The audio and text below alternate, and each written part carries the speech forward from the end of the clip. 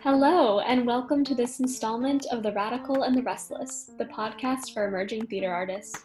I'm Olivia Wilson, and today our guest is Lulu Guzman.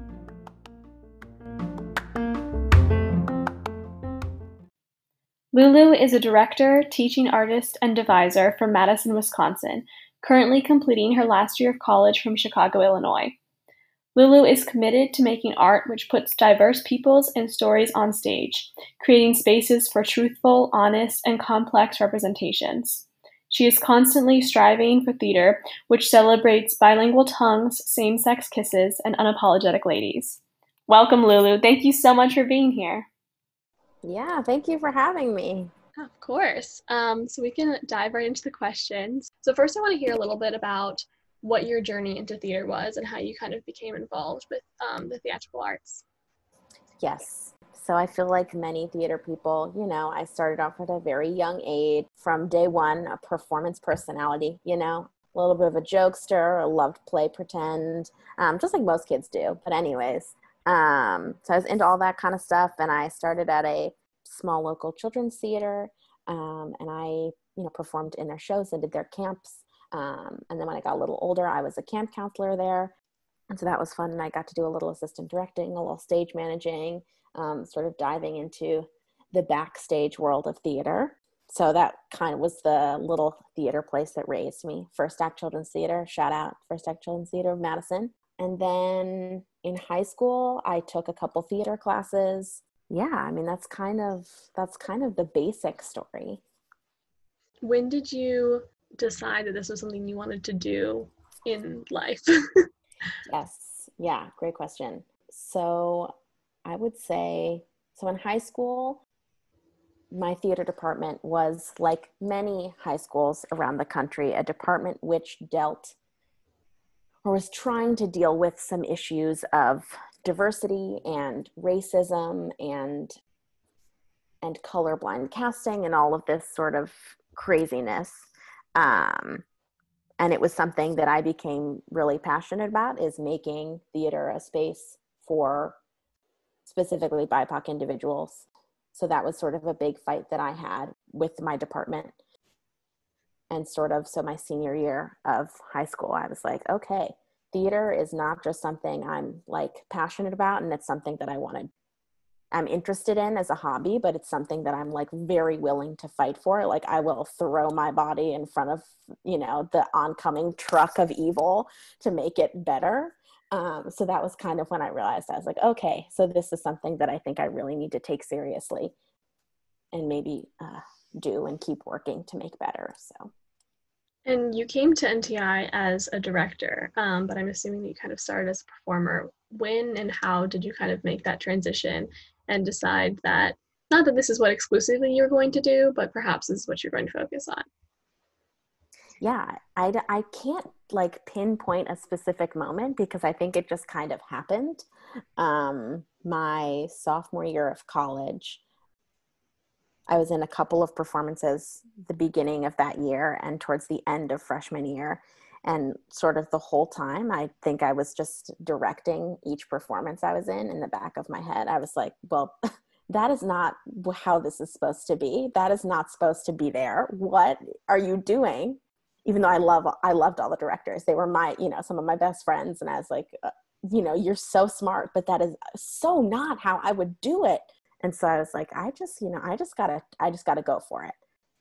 So I like last minute submitted a proposal to Downstage. They accepted and I had like never felt like more myself or more comfortable doing anything, or honestly just happy doing anything. So that was kind of I guess maybe the switch for me. It was like, okay, this is the thing for me. Right. The last 8 months have been kind of crazy. But can you tell us a little bit about what creation during quarantine has been like for you, and what kind of your current projects that you're working on are and what they entail? Yes.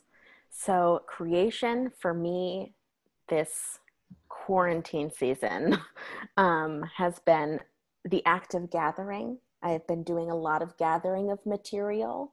and inspiration for future projects, for just to feed my soul. So that includes a shit ton of Pinterest boarding. I have so many Pinterest boards. It's ridiculous, but I'm very proud of each and every one of them. I've curated them each and every one so specifically. So that's something I've been doing.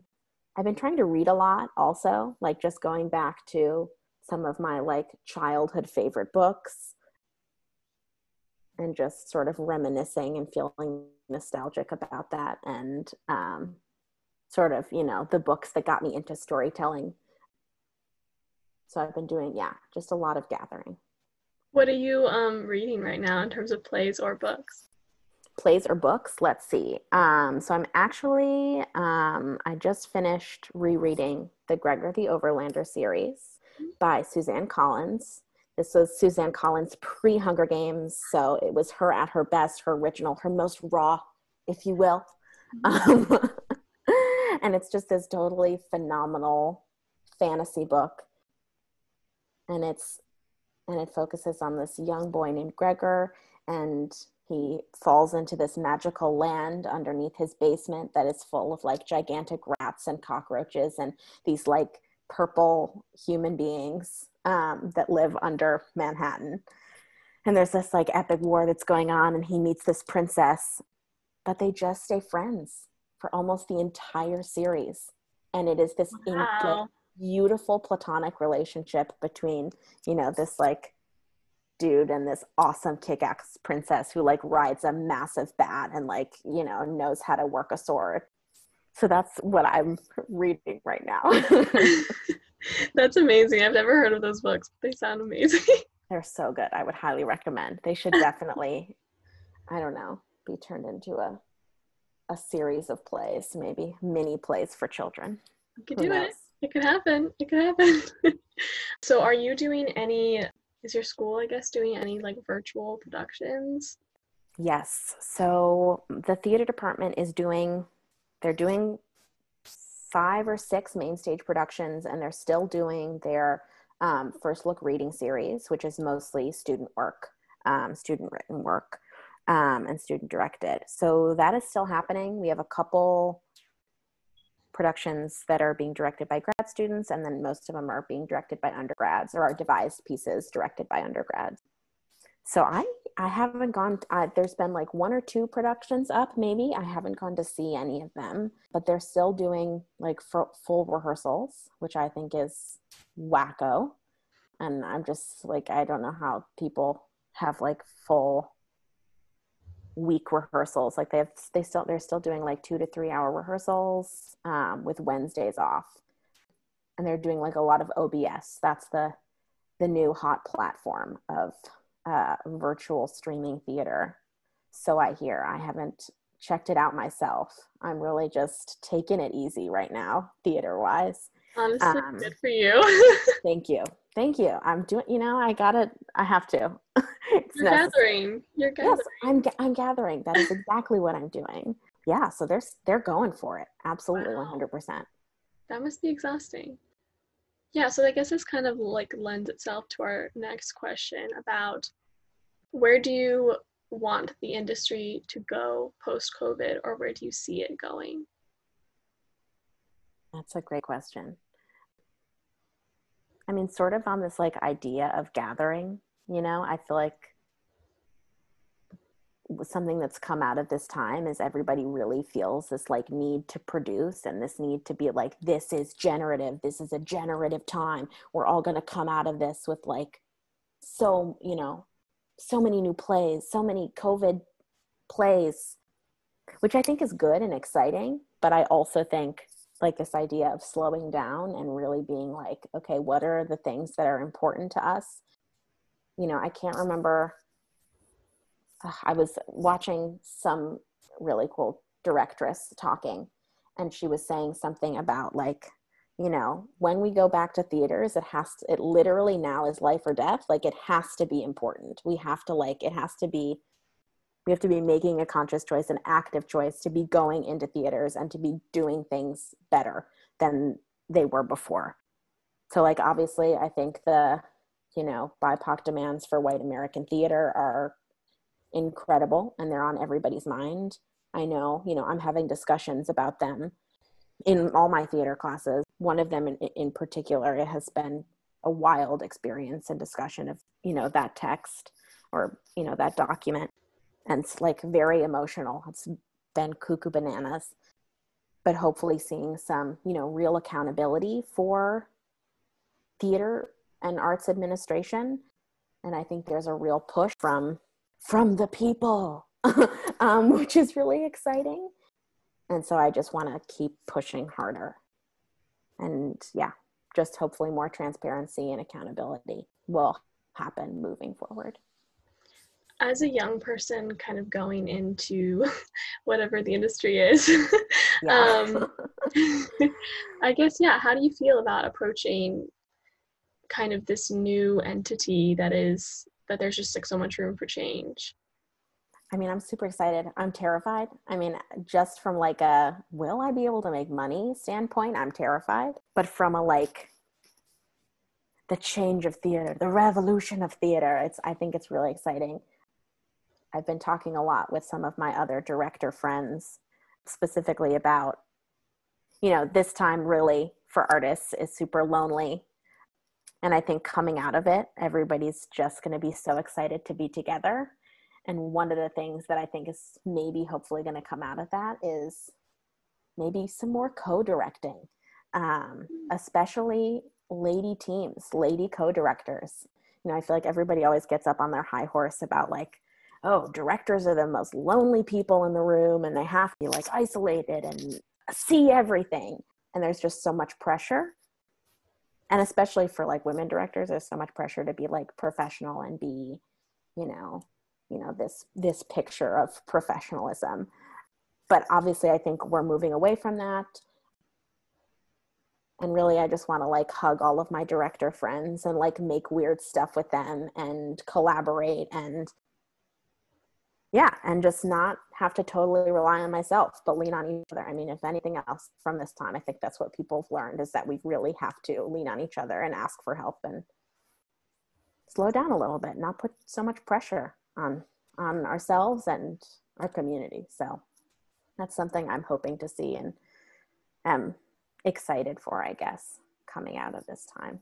Or I don't know, just moving forward, maybe not coming out of it, just moving forward. That was so well said. As a director moving forward, what do you think is the most important part of creating a creative rehearsal room and rehearsal space moving forward? And now that a lot of things are happening on Zoom and we can't really create those spaces, how do those spaces change when we go back to physically collaborating in a space? I mean, that's a great question. I truly have no idea. I mean, I think in general for me, I mean, obviously I'm trying to think of like another word for gathering because I feel like I've said it so many times. But a part of it is I think everybody in the room should have agency or should feel they have agency over the process and over not just, their own specific roles. I'm specifically talking about actors right now, is that they also feel agency over the creative process. And so they're part of that artistic conversation as well of, costumes, set, lighting, whatever, which I think is especially relevant and easy to do given the Zoom platform, right? It's like you have to, in your own space, create an environment and you sort of, in a sense, become a designer yourself, which is really exciting. You have to go find the flashlight and color on a piece of paper to like make a fake pretend gel and light to, make yourself glow pink for that perfect moment in the play on Zoom, I guess, and make Zoom look pretty. So I think that's part of it, is really giving everybody a sense of agency and a voice within the creative process. And that's something that you can do no matter where you are, is, ask people to contribute to your Pinterest boards, create collaborative playlists and, share music, share imagery, share your notes, whatever like things you're writing down in your notebook and just ideas that you have, share that with the people that you're working with. Put it all out on the table for everybody to sort of, eat. Yes, feast. Everyone come to the feast and eat all of the artistic inspiration. So speaking of collaboration and agency, do you think we'll see like an upsurge of like devised pieces? Yes, but I don't know if that's a result of like this time or if that's just the way that everything's been headed in general. I mean, I also go to a school that has a big devised emphasis, and there's always like 2 or 3 out of the like 5 semester productions are devised. So for me, it feels really relevant. But I do think, yes, that we are headed towards a very collaborative, hopefully, future. I feel like recently, when people do things on Zoom, they are technically like site specific because they are in their rooms or whatever like location that the individuals are in. And I also just wonder about if site specific work after, when when we are physically able to be together, if site specific work will kind of operate in that same way, or if that physical space that we all share now takes on almost like a new meaning. Yeah. I mean, I think site-specific work and devised work, I mean, I feel like a lot of it is about, transforming spaces, or it's about sort of reclaiming something, reclaiming text, reclaiming a way of working, which I feel like is very prevalent right now, is a matter of like taking back something. Just some thoughts, Yeah, just yeah. pondering. Awesome. Okay, well, yeah, I think we can wrap this up. Thank you so much, Lulu. This has been such a pleasure. Yeah, thank you for having me. It was so much fun. Yay!